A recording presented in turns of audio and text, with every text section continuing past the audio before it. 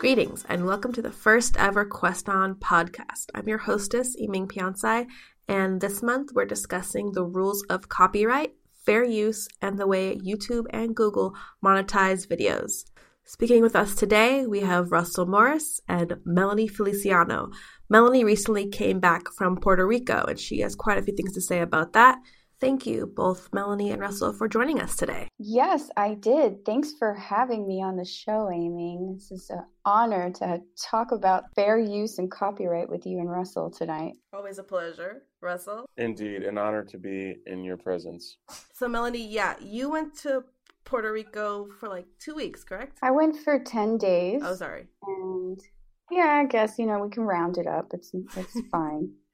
And I was in La Perla, which is a little neighborhood just east of Old San Juan. And they've got these billboards all over that say, "This is where the Despacito video was shot." And being the authentic Puerto Rican that I am, I was like, what the hell is Despacito? You didn't know what it was. Really? I had no idea. That's outrageous. I find that hard to believe. Yeah. That's outrageous. That's the equivalent of someone who's like, I've never seen Game of Thrones. Well, yeah, and so I don't watch Game of Thrones either. So. Well, okay. All right. Me neither. But I know it exists. And yes, I did. I was aware that Game of Thrones existed, but I do have to say that I'm not a regular listener of Daddy Yankee or Louis Fonsi.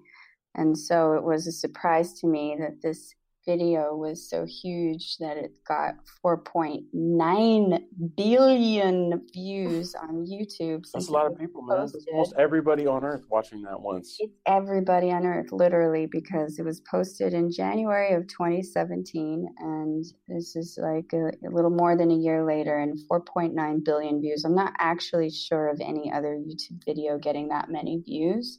Are you guys? I think Leave Britney Alone might have. Charlie bit my finger. How many bites? How many the other video? There must be one. I mean, just 4.8 billion views. South Korean video. Up. What's his name? Psy? Gangnam Style? Yeah. So. Oh my God, you're right. Despacito is number one. It's the number one YouTube video of all time. Yeah. Number two, weirdly, is a Wiz Khalifa song.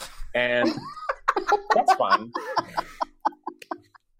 Gangnam Style is number 4. Yiming, you were correct. Gangnam Style is number 4, definitely on the list. So once this discovery was made, I was feeling like, oh, how can I convert this 4.9 billion views into $1 per view? Nice. And this like entrepreneurial brain of mine was thinking that I could raise money and help pay off 1/14 of Puerto Rico's debt with this money, right? Because they're 70 billion in debt right now, and it keeps increasing, obviously, since the hurricane happened in September. So it's 6 months later, and this video is doing nothing for Puerto Rico, right? And yet you've got tons of tourists, like Williamsburg style, Japanese tourists hanging out in La Perla taking photos. Is it because of the video? Yes. It really? Was nuts. People were out of control. Like, what kind of community is this? Is this La Perla? So, okay. So this is what makes it really interesting too. 8 years ago, it was pretty much like all Puerto Ricans would be like, "Oh my God, you went to La Perla? That's the worst neighborhood in Puerto Rico. There's heroin addicts shooting up there, and it's full of gang members and shootings, and it just didn't have a very good reputation, to the point that taxi drivers would not drive into the neighborhood to drop people off if they said that they were going there. So this is 8 years ago. So now it's been cleaning up, and they shot the video there, and now it's become a huge tourist attraction because it's literally right over, like, you could get, if you're on the cruise ship, you get off the cruise ship, you go into, the cheesy restaurant to eat your mofongo, and then you can walk a little bit further and get to La Perla, which has really nice vibe to it. It's the colors remind you of being in a favela in Brazil, and like the architecture, everything's really narrow. You walk down these streets and it still looks pretty rough. So for a hipster, it's the perfect place to settle down. Right. Your video included like hula hoops, right? Yeah. So what I ended up doing, because we were doing a relief project in Puerto Rico that week, I had my travel hula hoop with me, and my brilliant. Does it break down? Is that why it's a travel hoop? Yeah, it's a travel hoop. So it breaks into fourths. I just want to make sure I get this right. It does. It breaks into fourths. It breaks into pieces. And so when I pulled it out of my suitcase, I was like Mary Poppins, and everybody was like, "Oh my God!" So my brilliant idea was, okay, I'm going to get all the relief workers, as many as I can, to hula hoop, and I'm going to shoot video of them. And I ended up mashing up this video that is to the Despacito song and these girls hula hooping. And now what I've done is I've added links. YouTube actually allows you to search for nonprofit organizations and add links in the video where people can click on them and then donate to whatever cause that you were trying to promote. So I figured maybe if this video goes viral, then it might actually make a difference in the way that I said, 4.8 billion views turning into like $1 per view. Is the video still up? Like, I know YouTube takes stuff down a lot. Okay, so here was the thing. So it got flagged immediately. So the TED Talk discusses this, how they've got the database and the creators log their information in, and so it gets flagged immediately. And then the email message that I got was, it's okay, we won't take the video down right now. And that was the key to, it's like they're not really against you taking it if it might benefit them in some way. So the example, it's kind of ominous though, a little bit of like the sword of Damocles, like, it's like your life is in our hands. Yes. We could take you out right now if we wanted to. Yes. But we choose not to because you might serve to be valuable to us at some point. Right. I know. Right? Isn't that essentially what the thinking is there? Yeah. Like I'm on their like prove list. Yourself right now. It's kind of like, like defend or die. You're like on their right short now. list. I'm on their short list. And so this has happened in the past. I made a mashup once using actually somebody who's a lot less known than Daddy Yankee. It was just like this Trump video that I made before the election, and it got flagged, and they actually ended up removing the music. So the video is still there, and I think that's what they normally do, is they mute the music, and then you just have to replace it with some list that they give you that say these are copyright, Creative Commons, music that you can use that's alternative, and of course it sucks in comparison. So they haven't done that just yet, and I've been checking it, and I posted it. Have you reached 4 billion yet? No, I'm only up to 2. I'm gonna make her feel bad, Russell. 62 views and 5 likes. 62 million, not bad. I need a few more zeros, but there's 5 likes. So I was like, hey, that's cool. I never even get a single like. As soon as we get off, I'm just going to watch it over and over and over. Yeah. I'm going to pretend it's Charlie Bit My Finger and just hit. You should. Well, weren't we talking about this? Click farms? There are like people who are paid for like, maybe what you need to do is like partner with an Indian click farm so that you can make Hula Hoop Despacito go viral and then solve the debt crisis of Puerto Rico. Russell, I think that this is, I would like to take this avenue. Another person that I emailed this to was the founder of World Hoop Day. And she has 4,000 followers on her Facebook page. Are there that many fans of hula hooping in the world? Yes, there are. You never know.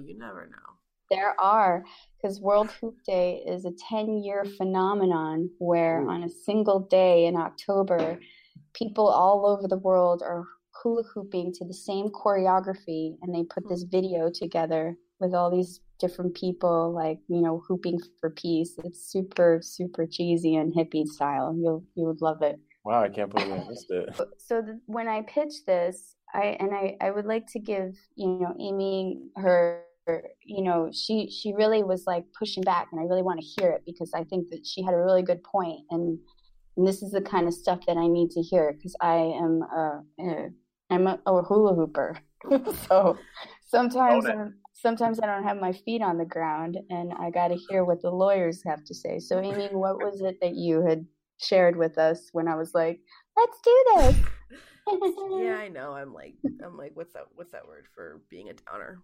Whatever, but stick in the mud, yes, wet blanket. Years ago, I went to this broadcasting convention in Vegas. It was actually a class I was taking for like a full weekend about editing nonfiction films. And this woman she was talking about something, and then they were doing questions, and then someone asked a legal question, and then her husband, who happened to be a lawyer, was there, and he gave us like a 20-minute like don't do this speech on sampling music. And people are like, well, if you're a student and you're a film student, we heard that if you can use like 60 seconds, it's fine. He's like, no, it's not fine. They can sue you. Don't do it. So I was like, oh, okay, good to know. Don't do it. So unless you get permission, is what he basically said, through the artist or the record company or whatnot, you know, you don't have any right to use this unless there probably was like a but for the most part he was like, nope, don't. I mean, is there a distinction for something that's not for commercial use, you know, something like this, which is just kind of a novelty video? Like, are the lawyers really lining up outside of the hula hoopers' offices? You know, I mean, I would imagine if you're a filmmaker, right? Like, that's in many ways, it's a commercial venture. You know, so you're going to end up profiting off of someone else's work. If you intend to make money, that's where, I mean, that's really what it comes down to in America when it comes to lawyer. Like, how's the lawyer going to make money too? Like, this lawyer is basically representing people who are going to either be losing money or making money. He doesn't give a shit about some 13-year-old girl who made a photo album of her and her boyfriend and their first, you know, date to this, you know, a particular song, because there's all kinds of that all over YouTube. So it just really depends on the intent, right? Like if it's a commercial thing, and which is why the psychology of adding the donation button to you know, a relief organization like the one that I chose two actually. One was I think the Puerto Rican Foundation, which is doing all kinds of projects to rebuild the island after Hurricane Maria. And then the second one was called the North American Mission Board, which was the Christian organization that's sending all the colonizers to Puerto Rico to tell them that they should believe in Jesus Christ, which is a whole other thing that I don't necessarily want to promote, but they were the ones that sent me there. And I do feel like, you know, they are doing good work as far as chopping trees down that Puerto Ricans otherwise are not able to afford. When I interviewed people, there were old couples in their 70s and 80s who were paying up to $1,500 just to have like trees removed from their backyards, whereas we were doing it for free. And, you know, the catch for that was that there were some really like big Bible thumpers that were like, okay, we took your trees out, now listen to our propaganda. So, kind of like one of those real estate things where like, we'll give you a free timeshare pitch. Yeah, it's like a timeshare pitch, right? Like, you can come to our golf course, you can swim in the pool, but let's just talk real quick. Yes. about your Lord and Savior. Right. So I think, you know, the other thing that, you know, I was rationalizing, because like if this were under the Queston name, I think I would be like, no, I'm not going to do that to the organization. But when it's just like my personal YouTube account, I felt like it's fine if somebody decided to take it down. It's not a big deal. So I wondered if that was also part of the pushback is, we're a team, we're an organization. So is this, setting too much of a precedent, like early on, of we're the kind of organization that steals copyrighted content? Right. We don't want to be that, especially us being like trained journalists with reputations. Yeah, I mean, that's a concern. I have to say, I was talking about you today, Melanie, because I was trying to explain this concept to a friend of mine. And the way that I started off was saying, Melanie is kind of a crazy person, right? But, yeah, that's accurate. But Melanie is one of those crazy people who, once she has like effectively changed the world and like implemented a paradigm shift, and then she's like being given a Lifetime Achievement Award, she stands up and says, when I first put this Despacito video on to solve the Puerto Rican debt crisis, people said I was crazy, You're that kind of a crazy person whose ideas are like, wow, Melanie, like when you sent that email, I was like, I was with Yiming. I was like, this makes no sense. I was like, yeah, sure. Because, and people should know, the example from the TED Talk was the Chris Brown video with the wedding party going down the aisle. And... Oh yeah, and I didn't know who Chris Brown was either. I'm sorry. What?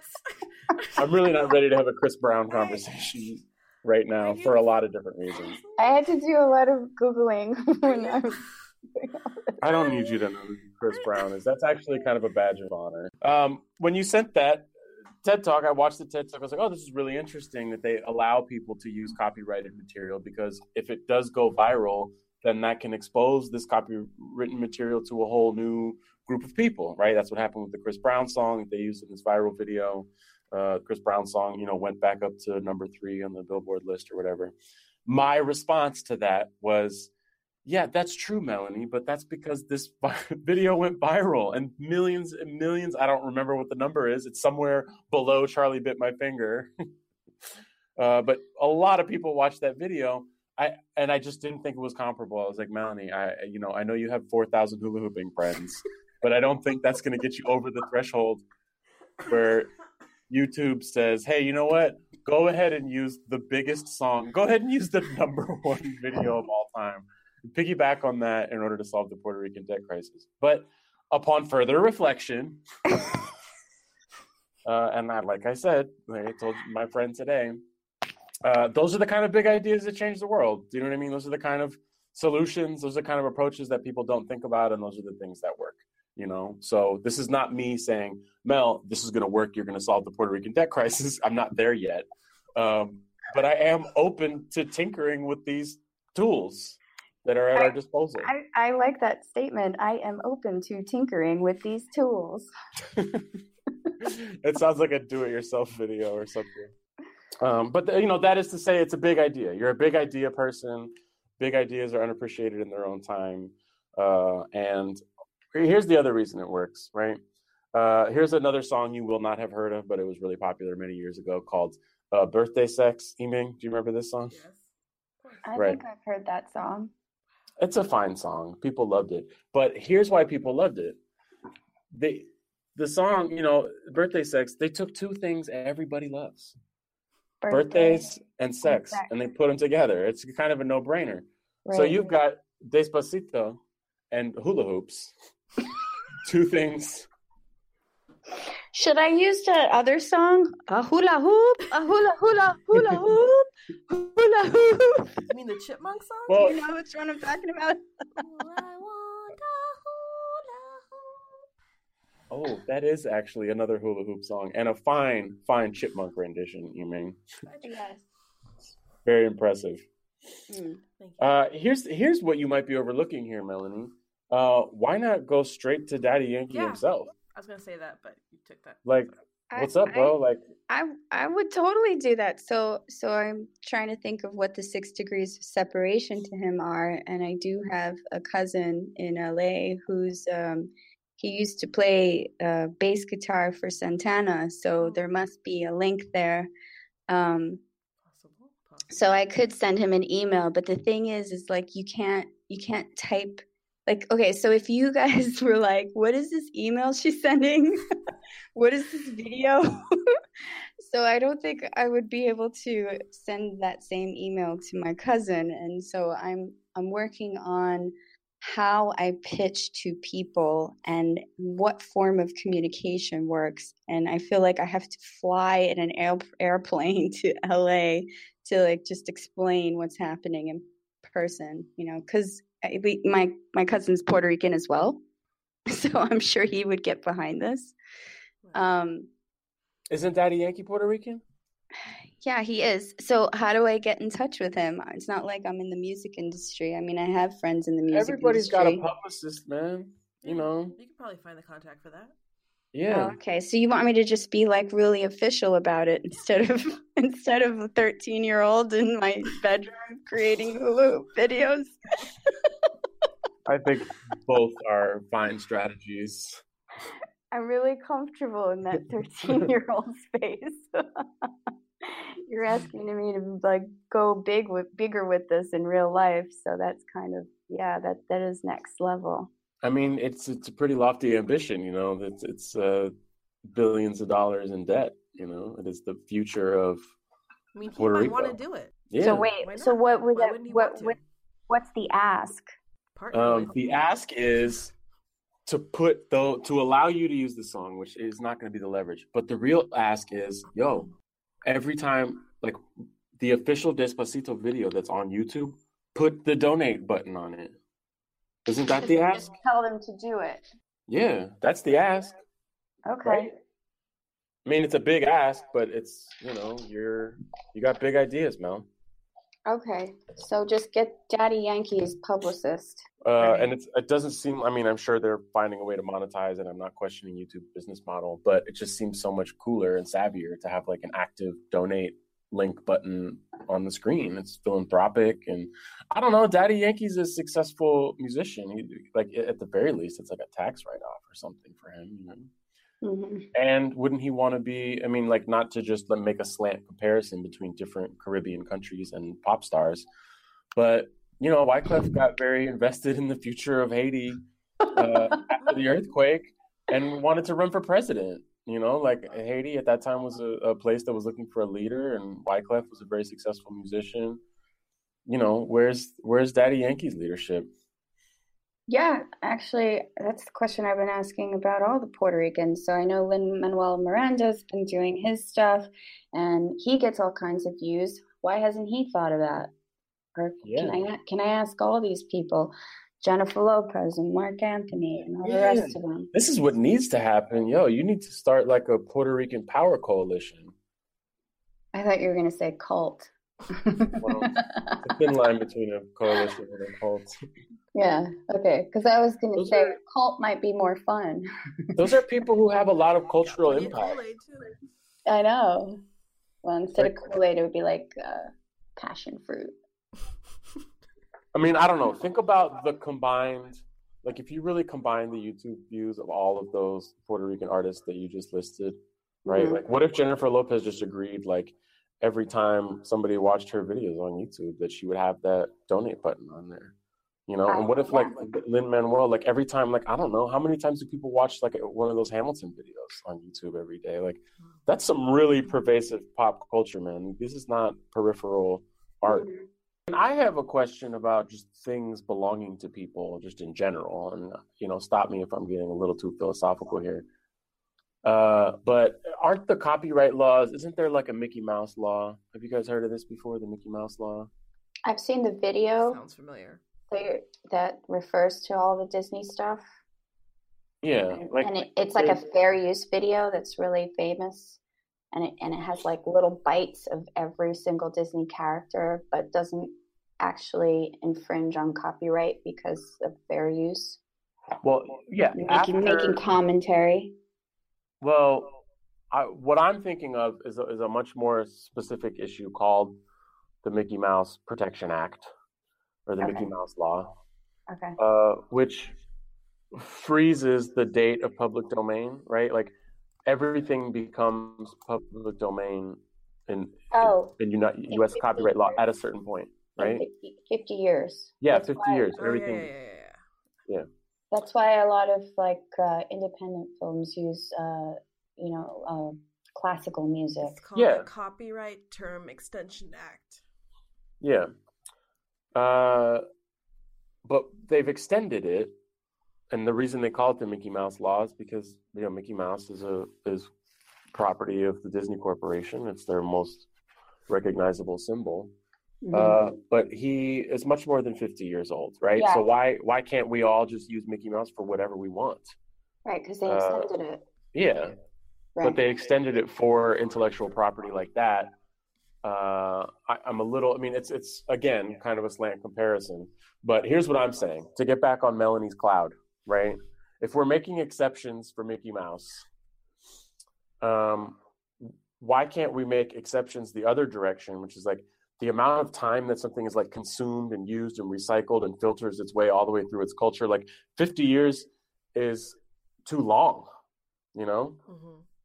It used to be when we made copyright law, it would take 50 years for something to like fully permeate the culture to the point that it kind of became all of our property.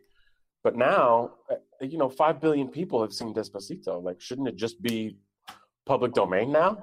Like, it's a part of our cultural fabric. Maybe when it hits 7 billion. 7 billion. Okay, so like this is where I think that you have to use more examples or talk slower, because this gets into like a much you're definitely on the cloud now and it's a lot bigger.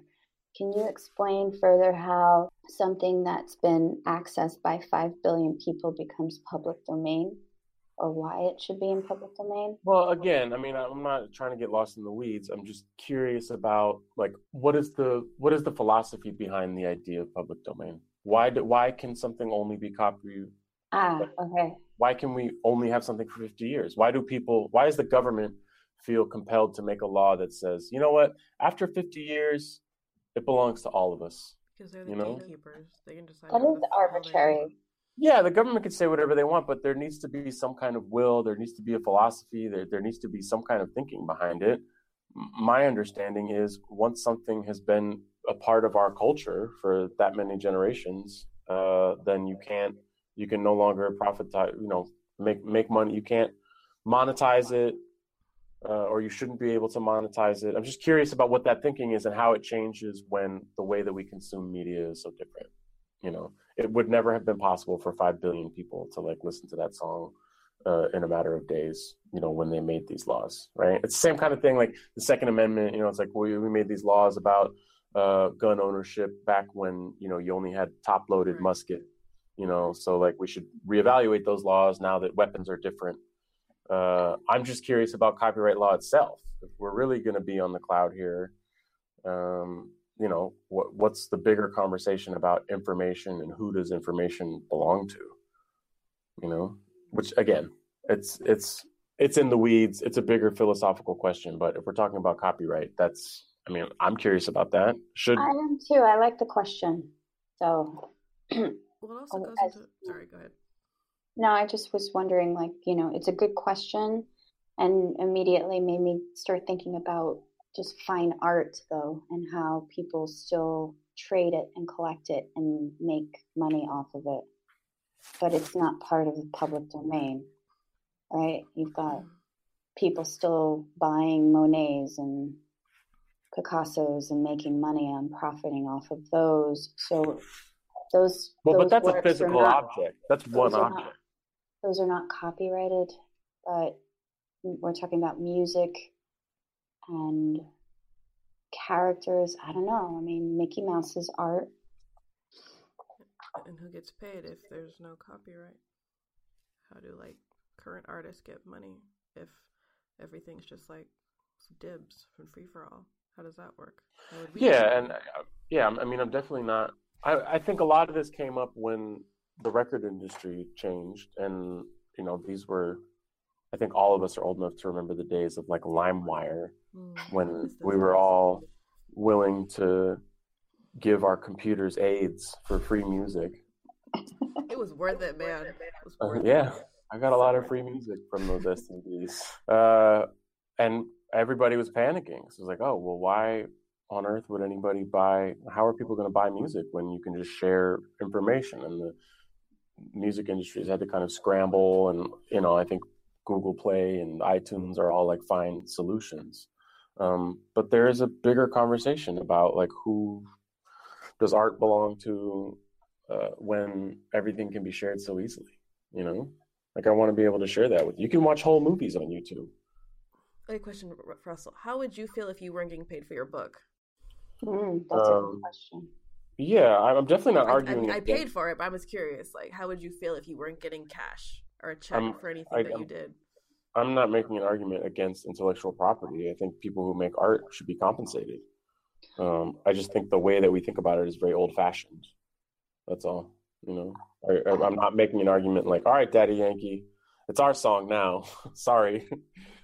I think artists should be compensated, of course. Although, unfortunately, most of the time when I understand the argument that you're making, Russell, and then Yiming's question just makes it more personal by just once you're the creator, you're like, yeah, my book was bought by 5 billion people.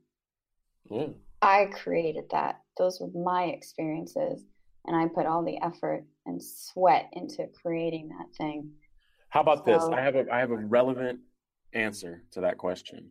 Okay. I'll tell you right now. I would gladly trade any rights to that information or any money if 5 billion people would read my book. Because it's so much bigger than you ever. So much bigger. Bigger. I don't need any money. 5 billion people read my book. What do I need money for? Yeah. It's like Matthew, Mark, Luke, John, me. Those are the top 5 writers. You're not difference. Top 5 writers to have that kind of cultural impact. I think a lot of artists are that way. Think about the most popular genre of hip hop right now is SoundCloud rappers, right? They call it, Melanie, I'm not going to. You mean like Chance the Rapper? I'm not going to try to. No, Chance. Well, yeah, Chance is a good example. Yeah. He's not a SoundCloud rapper though, but yeah, I mean, there are so many artists, and this is a very popular genre of hip hop, which is people SoundCloud rappers. The point of SoundCloud is none of that stuff is monetized. It's right. Just here's my work. It's people who just want to put their art out there. It's not people who are trying to make money off it. And they've monetized it in different ways. If you can listen to someone's music for free, you end up paying for something else, whatever you tour, you do shows, Right.